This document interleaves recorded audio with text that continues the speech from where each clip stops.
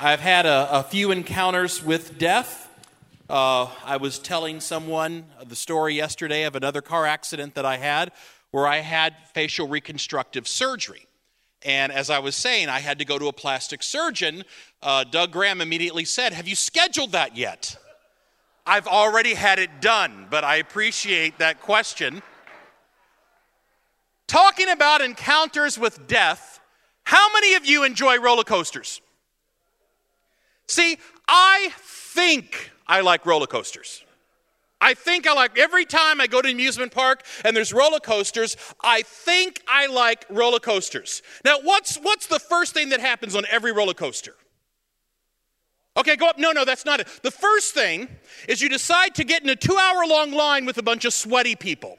That is the beginning of every roller coaster ride. So you get in that line, you think that it must be good if this many people are in line. Sometimes, I don't even know what a line is for. It's just a line, I get in it. Because there must be something good on the other side. Even if it's a line to the bathroom, by the time I get there, I'll probably need it. So get in line. There's a line, I want to go, I get in line. Then, you get to the end of the line. You get strapped in. The roller coaster starts to do what? That's when the regret sets in. Every time for me, the roller coaster goes up, I start to feel a massive amount of regret. Why did I decide to do this? Especially if it's a big one, the slower it goes up, the more I start questioning life choices. Why did I decide to get on this roller coaster? Why did I decide to have a big lunch today? Why did I decide to wear what I'm wearing? Why did I decide? I start questioning jobs. I start questioning why I went to school. If I get all the way to the top and it's a long one, I'm finally thinking if my parents had put me in T-ball, I could have gone for the Twins. I'm just thinking all these things as I'm going up. And then the roller coaster does what? Now, okay, here's my question for those of you who ride roller coasters. My theory is there's like 3 kinds of people who ride roller coasters. First, there are the worshipers. How many do I have here? You're a worshiper. Okay, you ride the roller coaster, you're a worshiper. Then there are the hangers-on. Anyone here a hanger-on, right? You just hang on. Then there are the blind. Anyone ride a roller coaster and you do this? See, that's me. I get on a roller coaster. Before we go down, I close my eyes. And then it starts to go, and I'm debating with myself the entire time. You stood in line for 2 hours. You open your eyes. All you're getting is wind and gravity.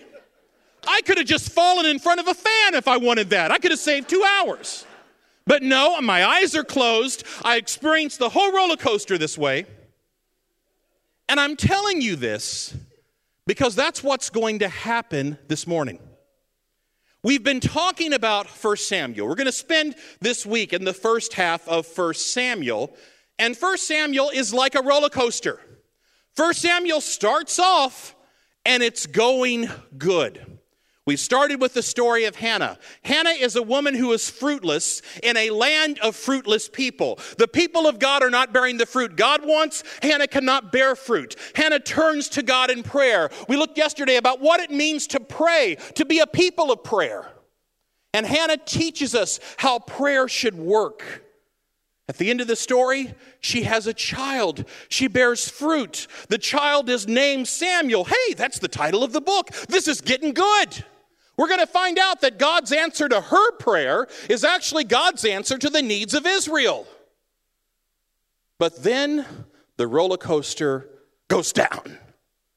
And today we're going to be on a ride to the bottom. So let's begin. 1 Samuel chapter 2, beginning at verse number 12. Eli's sons were scoundrels. They had no regard for the Lord. Now it was the practice of the priests that whenever any of the people offered a sacrifice, the priest servant would come with a 3-pronged fork in his hand while the meat was being boiled and would plunge the fork into the pan or kettle or cauldron or pot. Whatever the fork brought up from the priest would take for himself. This is how they treated all the Israelites who came to Shiloh. But even before the fat was burned, The priest's servant would come and say to the person who was sacrificing, "Give the priest some meat to roast. He won't accept boiled meat from you, but only raw." If the person said, "Let the fat be burned first, then take whatever you want," the servant would answer, "No, hand it over now. If you don't, I'll take it by force." The sin of the young men was very great in the Lord's sight, for they were treating the Lord's offering with contempt. Now I'm going to skip down here to verse 22.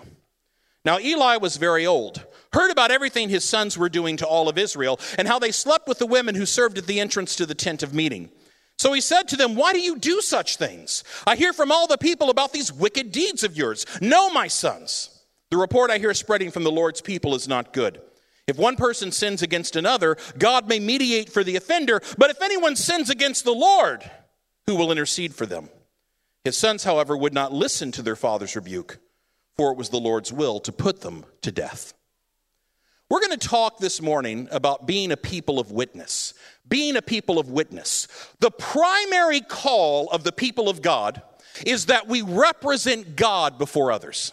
That is the primary call. That is the primary mission. Why does God have a people? God does not choose a people because he wants one people over other people. He chooses a people so they can be for other people. God chooses an Israel not against other nations. He chooses an Israel for the sake of other nations. God wants a people to represent him before the world. And a failure of leadership in a community means that community fails to fulfill its mission. Poor leadership leads to poor representation. And when the leadership can't represent God to the people themselves can't represent God to the world. And that's what's happening here in this story. The priests are the ones who don't just oversee worship or sacrifice. The primary job of a priest is you represent God to the people and you represent the people to God. When Israel comes to the temple, to Shiloh, to the tabernacle, they are there to offer sacrifices. Some are atonement for sin. Some are peace offerings. They're just giving thanks to God. Here you go, God, you're awesome. But that place of sacrifice is a place where the people learn the value of God. They learn the worth of God. And it's from giving God worship that we get the word worship. This is the place of worship for Israel. Now, when you go, you're supposed to bring your meat, your sacrifice to the Lord, the best of the animals that you have. You are supposed to, if it is a peace offering or a fellowship offering or burnt offering, certain ones you burn up everything, certain ones you only burn the fat, and then the priest gets what's left, but it's a particular thing. For example, if it's Leviticus 7 and we're talking about a peace offering, what you get as a priest is you get a breast and you get a right thigh. Or as I like to put it, the 2-piece white chicken meal from KFC. That's what you get as a priest. If it is a burnt offering or others, it has to be fully burned up, the fat does, so it's crispy, not original. So here's what's happening. The sons of Eli, Eli's the high priest, his sons are overseeing the worship in the tabernacle. They are coming by, having a servant come with a 3-pronged fork, and before the meat is done, they simply stick it in. And whatever they get now goes to the priest. It's not what's reserved for the priest.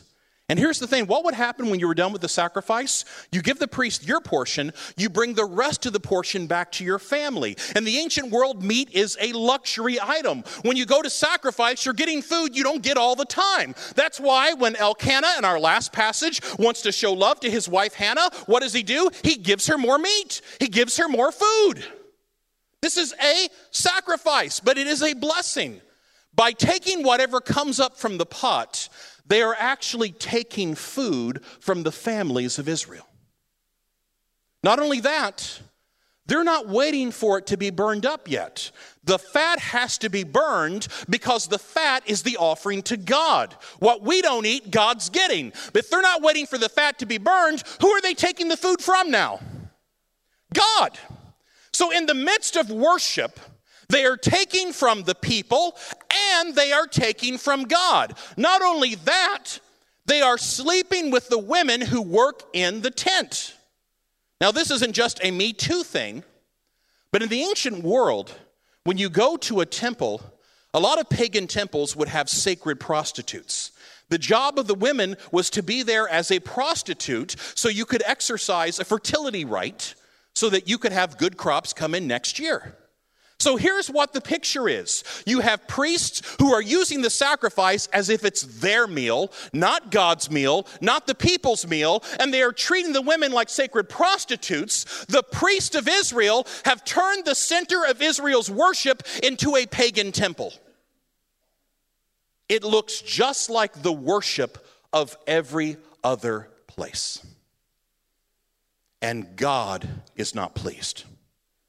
Because if Israel's priests cannot represent God, how can Israel as a nation represent God? Now, it's been a kind of a truism that three of the major temptations that people struggle with in ministry are money, sex, and power. Now, this was kind of developed as a truism at a time when you have a more male-dominated ministry. I don't know if that's changing now, but money, sex, and power used to be the big three that you have to look out for. Money, sex, and power, money, sex, and power, money, sex, and power. And certainly we find in this story a set of priests who are in it for the resources, the money, who are abusing the people. If the people don't give them what they want, they actually threaten them with force. And the sex is also there as a temptation. And here's the point I kind of want to make from this. This is not the main point. I just want to highlight this. When you have a leadership in the church that takes advantage of the people the same way the priests of Eli do, you are treating the church like a pagan house of worship. It's not just about the leadership failing personally, but you've taken the place of worship and you have disregarded and discredited God. You know what it actually says in this verse? It calls them, and this is my translation, NIV, worthless men. The sons of Eli were worthless men. Some of your translations, how many of you it says worthless men in your Bible? How many of you it says scoundrels? How many of you it says wicked? How many of you it says sons of Belial? Okay, that's a few. It's a transliteration. What the word actually means in Hebrew is without value. The sons of Eli were without value. Their job as a priest is to represent God to the people, and they are entirely without value. They are literally good for nothing. It would be better if I came to Shiloh and I did it myself than if I depended on these people. It also says they had no regard for the Lord. Literally in Hebrew, they did not know the Lord. Because how could a priest who knows the Lord actually take food away from God and from his people? Here's the thing. If you have a leadership in the church that does not know the Lord, you will have a leadership that is entirely worthless, no matter what else they get right. They will still be worthless. So what does Eli do? Eli tries to confront his sons. He tries to say to them, the things that I'm hearing about you, they're not good. You have to stop this. And this is his warning. He says, if someone sins against another, God could mediate. But who is the mediator going to be when you sin against God? And here's what it's like in the ancient world for a mediator. Typically, if I have offended someone or they've offended me and there needs to be a mediation, what I do is I go to the person who is over us. I go to the person who has more power, more value. So, Doug Graham offends me yesterday, and I want to complain to someone about that and say, Doug Graham is being mean to me. I go to Mark Dean. Mark Dean is the mediator. I need you to mediate between me and Doug, right? Who do you go to when you've offended God? Who's the higher source? Who's the greater judge? This is Eli's point. Sons, if you keep doing this, there will be no one who can mediate between you and him. But it gets worse. Eli can't stop his sons, but we find if we read on that Eli doesn't stop his sons. Because a man of God comes to Eli, and here's what he says. God has said, he took your family, he made you all priests, he trusted you to represent him to the people, and you've done so badly at that. God is going to choose someone else, and he says this to Eli. Eli, you have grown fat over the offerings.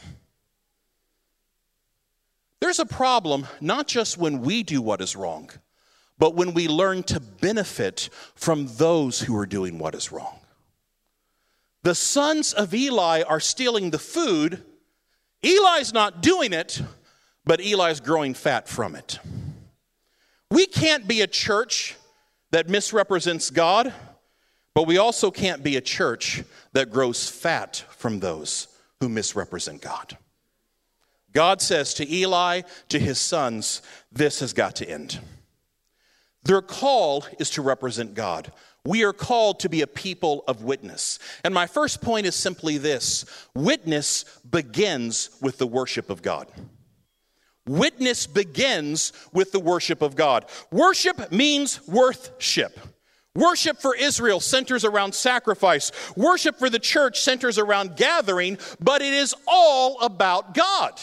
Now, typically when I say the word worship, what we typically think of is what happens on stage before the rest of the service, right? We have a phenomenal team from North Central, Worship Live. They are leading us in worship. But here's what I want to argue. Everything we do when we gather together is considered worship. That's why every leader in the church is a worship leader. When we gather together in the name of Christ to sing, when we gather together in the name of Christ to give, when we gather together in the name of Christ to listen, when we gather together in the name of Christ to pray, I'll be honest with you, when we gather together in the name of Christ to eat, all of that is an act of worship. And it's worship where we show ourselves and others the worthiness of God. And if we get that wrong, we will not be able to represent God to the world. Our witness begins with the worship of God. According to 1 Peter 2:9, Israel has now been given, the call of Israel to be the priests of God has now been given to the church. We are called to represent God to the world. The church is called to be a nation of priests before the world, before God, to the world. I want you to say this with me. I want you to say, and listen to the emphasis. I want you to say, we worship God.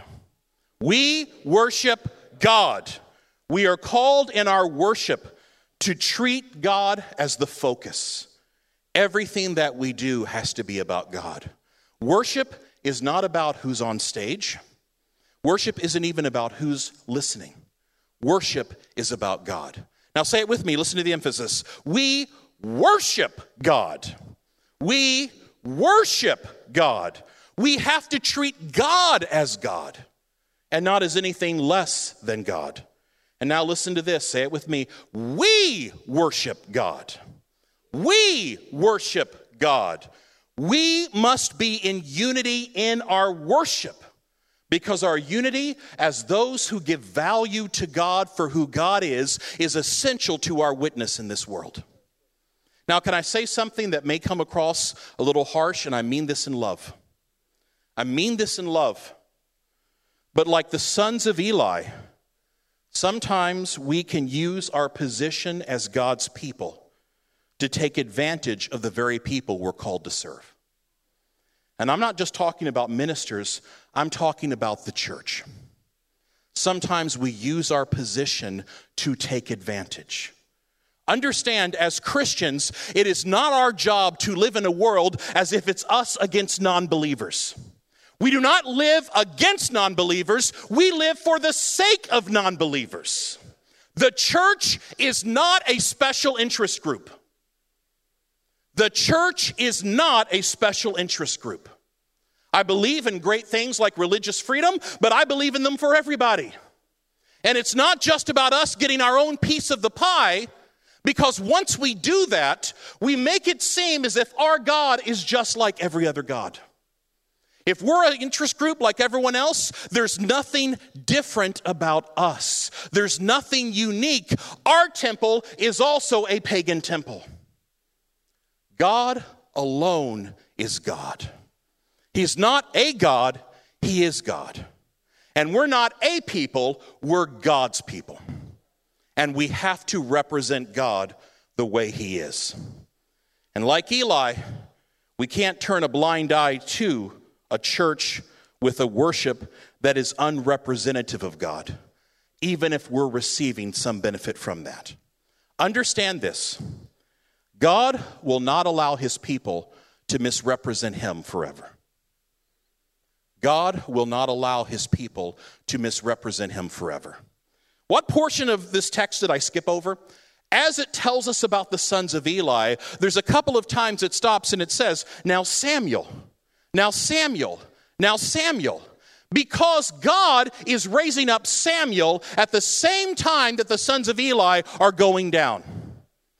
God will not allow his people to misrepresent him forever. And if the people who are called to represent God consistently fail, God can raise up someone else. God will have representation in this world. And that's where we come to now, 1 Samuel chapter 3, verse 1. The boy Samuel ministered before the Lord under Eli. In those days, the word of the Lord was rare. There were not many visions. One night, Eli, whose eyes were becoming so weak he could barely see, was lying down in his usual place. The lamp of God had not yet gone out, and Samuel was lying down in the house of the Lord where the ark of God was. Then the Lord called Samuel. Samuel answered, "Here I am." And he ran to Eli and said, "Here I am, you called me." But Eli said, "I did not call. Go back and lie down." So he went and lay down. Again the Lord called, "Samuel." Samuel got up and went to Eli and said, "Here I am, you called me." "My son," Eli said, "I did not call. Go back and lie down." Now Samuel did not yet know the Lord. The word of the Lord had not yet been revealed to him. A third time the Lord called, "Samuel." And Samuel got up and went to Eli and said, "Here I am, you called me." Then Eli realized that the Lord was calling the boy. So Eli told Samuel, "Go and lie down, and if he calls you, say, 'Speak, Lord, for your servant is listening.'" So Samuel went and lay down in his place. The Lord came and stood there, calling as at other times, "Samuel, Samuel." And Samuel said, "Speak, for your servant is listening." And the Lord said to Samuel, "See, I'm about to do something in Israel that will make the ears of everyone who hears of it tingle. At that time I will carry out against Eli everything I spoke against his family from beginning to end. For I told him I would judge his family forever because of the sin he knew about. His sons blasphemed God, and he failed to restrain them. Therefore I swore to the house of Eli, the guilt of Eli's house will never be atoned for by sacrifice or offering." Samuel lay down until morning, then opened the doors of the house of the Lord. He was afraid to tell Eli the vision, but Eli called him and said, "Samuel, my son." Samuel answered, "Here I am." "What was it he said to you?" Eli asked. "Do not hide it from me. May God deal with you, be it ever so severely, if you hide from me anything that he told you." So Samuel told him everything, hiding nothing from him. Then Eli said, "He is the Lord. Let him do what is good in his eyes." Last verse here. The Lord was with Samuel as he grew up, and he let none of Samuel's words fall to the ground. As we come to this story of Samuel's calling, we're told the context. The word of the Lord was rare. The word of the Lord was rare. God was not speaking to many people in Israel, or many people in Israel simply weren't listening. Understand, the difference between God not speaking and us not listening to God is functionally the same. If I'm not going to listen to God, it's just as good as if God never spoke. So when it says the word of the Lord is rare, I don't know if that means he wasn't speaking or if that means people just weren't listening. But what happened is Samuel didn't know the Lord's voice. He didn't know what it was to respond to God. He lives in Shiloh. He lives next to the Ark of the Covenant, and he still does not know the Lord. What happens is Samuel is sleeping. He hears his name called. He runs to Eli. By the way, I said yesterday that in the Bible, sometimes in Hebrew does not have as many words as the English language. So sometimes words get repeated for effect. Because again, as you're reading the Bible, it was written with the assumption that the people would be hearing it, not just reading it. That was always the assumption. So it's written for people to hear. So many times words get repeated in certain passages because you hear it again and again and again. When you leave the passage, that's the word you leave with.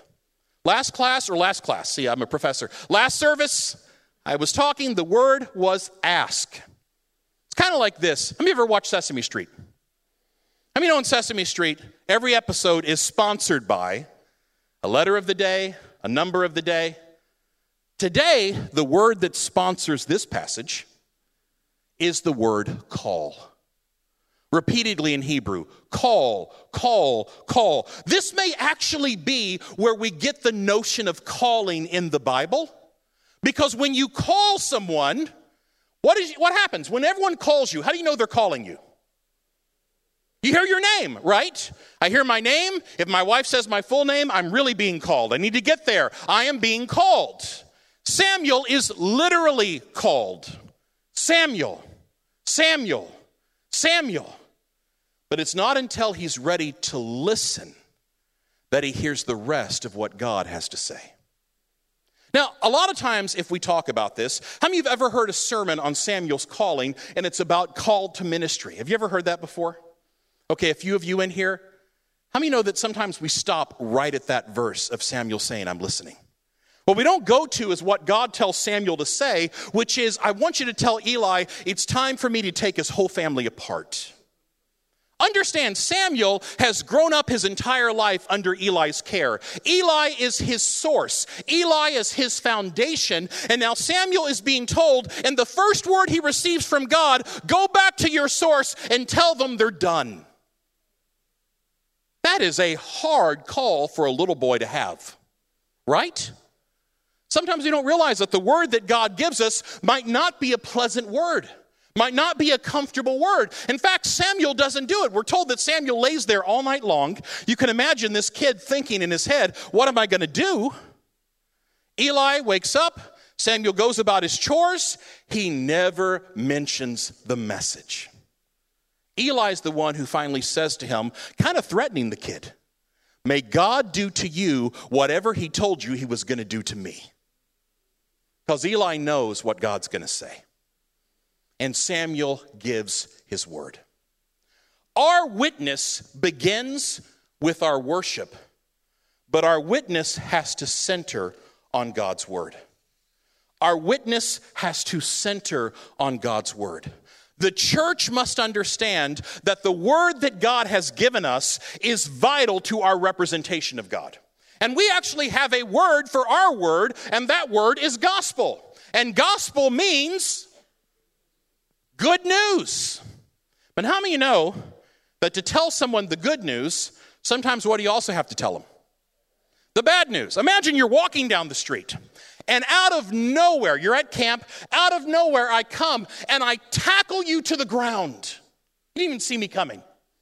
And you're looking at me all shaken. And I look at you, and my first words to you are, don't worry, I've saved you. What's your first question to me? From what? So if the church has a message of good news, we have to be able to explain why it's good news. We live in a time where we can no longer assume that people know that they need to be saved. Dale Ralph Davis, wonderful Old Testament scholar, writes about this story of an artist from Greece who had painted this picture of a man carrying a plate of grapes.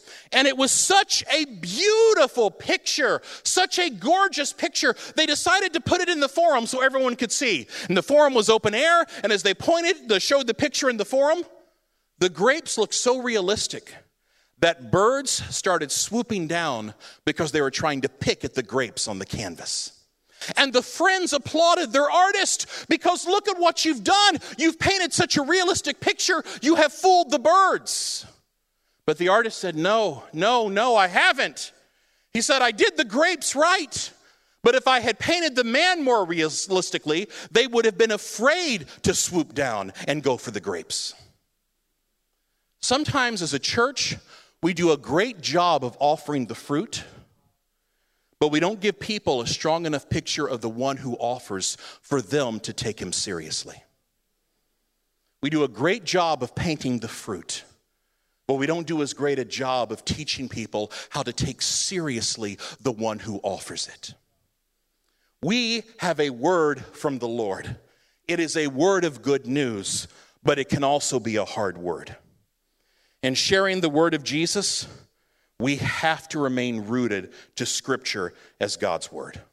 Understand, the words we speak in sharing about God are always tied to the word of God, the Scriptures. So they're not just our word, they're his word. My son is 6. And when he was 4, I felt convicted that I wasn't doing enough as a parent to actually teach him the Bible. Because he's 4, we're having conversations, we go to church all the time, we'll talk about his lessons in children's church or Sunday school, but I felt like I should be doing more. So what I did, and this is not something I'm recommending for you, understand this is an illustration, not a recommendation, but I'm a nerd, right? I'm a Bible nerd. So I went ahead and divided the Bible into 365 stories. And I attached each story to a particular day of the year with the intention that every night I would go over one of these stories that's appropriate at his age, and every year we would go over the same stories again on the same day, but now they would get a little more complex, a little more complicated as he's getting older. By the way, I tied it so that creation starts in July. We get all the way up to the birth of Jesus at December. We get through the Gospels by Easter. And then come July, we start creation again. Here's how good family camp is. My son wants to talk about what he's learning in the kids' ministry, not the Bible devotions, and family camp has actually prevented creation from happening. I have to wait till I get home and start creation. I'm off now. But here's the thing. As I'm doing this for him, he is picking up some stuff. Now, I'm going to give you a story, my favorite story of our conversations, but I want to stress, this is one story. It's not him every single night. I don't like when parents are talking about, my child's talking about nuclear physics. He's 3, he's not. I don't believe that. So this is going to make him sound really good. He's great, but this is not our conversation every night. Understand that. This is one time. So one time, I'm going over the story of Elijah who goes to meet with God, and there is a storm and fire and a wind and earthquake, and yet God's not in those. And then there's that still small voice, and God comes, and Elijah realizes it's God. So my son's listening to the story, and he says to me, Daddy, he says, so God wasn't in the earthquake, he wasn't in the storm, he wasn't in the fire. I said, no, he wasn't. And he says to me, so if God wasn't in them, why would God send them? My wife, who's listening to the story, looks at me and says, yes, Daddy. If God wasn't in them, why would God send them? And I do the brilliant parent thing. I'm like, well, look at the time. It is bedtime. We will pick this up tomorrow. I've got to go look at some commentaries. We'll pick this up tomorrow. And my son immediately stops and he goes, oh, I know. And I'm like, okay, what? He said, I think God sent them because he was teaching Elijah how to wait on him. Now, I'm not telling you he's right or wrong, but here's what I want to illustrate by this. He's heard so many stories about God, he's starting to predict why God does what he does. Because when we learn the Word of God, it's already teaching us the ways of God. And when we know the ways of God, we will be able to discern the will of God. Sometimes I want God to give me a direct message because I want to know what to do now. But the truth is, all I need is to get in his ways and I'll be able to tell his will. But to do that, I've got to know his word. And the witness of the church has to be centered on the word of God. Now we come to our last story. And this is where the roller coaster hits the very bottom. 1 Samuel chapter 4. The Israelites are fighting the Philistines. Now, the Philistines were a sea people, likely from the island of Crete. They had come into the promised land and created 5 major city-states. Now, this was a time in Israel's history where there was not a major world power threatening them. There's no Egypt, there's no Assyria, there's no Babylon, there's no threat out there. So now it's the regional peoples who are all fighting for control of the region because they don't have to worry about a big bad. The Philistines have 5 major cities, but they are better organized and they have better weapons. Israel goes to face them. And on the first day of the battle, Israel loses 4,000 or 3,000 men. they lose men in battle. And Israel decides that what they need is they need to bring the Ark of the Covenant to the battle with them. So they ask the sons of Eli to bring the Ark in the battle. Now, the Ark of the Covenant is a 52-inch by 31-inch by 31-inch box. It is a box plated with gold that has a solid gold covering. How many of you, when I say Ark of the Covenant, you immediately think of Raiders of the Lost Ark? That's the image that came in your mind, right? That has done more for the church in explaining the Ark than anything else. That Ark of the Covenant was a box. And in fact, let me say this. The word ark really just kind of means box. So sometimes you think of Noah's Ark, and you're like, oh, it means boat. No, God didn't tell Noah to build a boat. He told Noah to build a box. In fact, it's also the word for coffin. So in a sense, God also told Noah, now I'm going to send a flood. I want you to build a big coffin, and you're going to put everyone in it. It's going to float, but you can't steer it. It's not a boat. It's a box. So there is a box. When I was a pastor in LA, for about 15 years almost, I pastored in Los Angeles. And Los Angeles is a large city, but it's also an industry city. And there's a lot of people in the entertainment industry, right? So I had people in my church who were part of the entertainment industry. One of the members of my church was an actor who was on television, a major role on a minor show. So if you hear what I'm saying here, he was a major star on a minor show. One day, he calls me, and he says, Pastor, I've just been invited to Skywalker Ranch for an event, George Lucas's place. The reason he got invited was George Lucas's middle daughter had a crush on him from television, and Lucas was going to have a big celebrity event, and he basically has 3 adopted kids. He said to each one of them, you can write one name on this list, and I'll invite them. So she wrote my parishioner's name, my congregate's name. So he calls me. He says, hey, it's in San Francisco. It's a 7-hour drive. I don't want to go by myself. Will you go with me? Before the phone was hung up, I was at his house with bags. Let's go to George Lucas's house, right? We get there. It is a massive, huge event. It was weird, to be honest with you, because all these other celebrities, many who are really big names, had all brought entourages. And my guy brought his pastor. And we're all put together in the same room for meals and whatever. And so they're all going around the table because you know who the big stars are. You don't know who they brought. And so everybody's somebody that's in the industry. So they're like, what do you do? Oh, I'm a screenwriter. What do you do? Oh, I'm a stand-up comedian. What do you do? They're like, what do you do? I'm a pastor and I teach theology. Okay, and what do you do? Right? I mean, I would always get skipped over. It was like Passover every single time I talked to someone. Because there's networking and I don't have anything to offer, right? I can give you Jesus. They weren't looking for that then. So I don't have that to offer. Well, the daughter of Lucas is still trying to impress my friend. So she has gotten a special tour arranged where she will take us to see the warehouse. The warehouse at the time was mythical. Now they've admitted it's there because they've moved everything. But it's one place where they stored all of the stuff from Lucas's movies. The reason they would never admit it is they knew people would try to break into the ranch if they knew it was there. So she actually has a limo waiting for us because it's a big place to drive us to the warehouse. She is really laying it on, trying to impress this guy. We get there. I walk in. First thing I see is the Boba Fett costume as you walk in. And I mean, I have to do everything I can to stop my 12-year-old self from hugging the Boba Fett costume, right? Go around the corner. There is the 6-foot model of the Death Star from Return of the Jedi. Row after row of these artifacts. At one point I'm looking and I'm like, what is that? It's on the 3rd row and it looks familiar. I get up to it and realize it's the Yoda puppet from Empire Strikes Back. It just doesn't have anything inside of it. Now they told us you're not allowed to touch anything. So I've got my hands in my pockets because otherwise I might steal. So I got my hands in my pockets. I'm looking around the warehouse and I'm backing up to get an image of something. And my friend suddenly grabs me and he's like, watch out! And I turn around and I had almost tripped over the Ark of the Covenant from Raiders of the Lost Ark. It was right behind me. I almost fell into it. I was afraid to touch it for 2 reasons, right? God and George Lucas. The Ark of the Covenant was like a lot of boxes in the pagan world.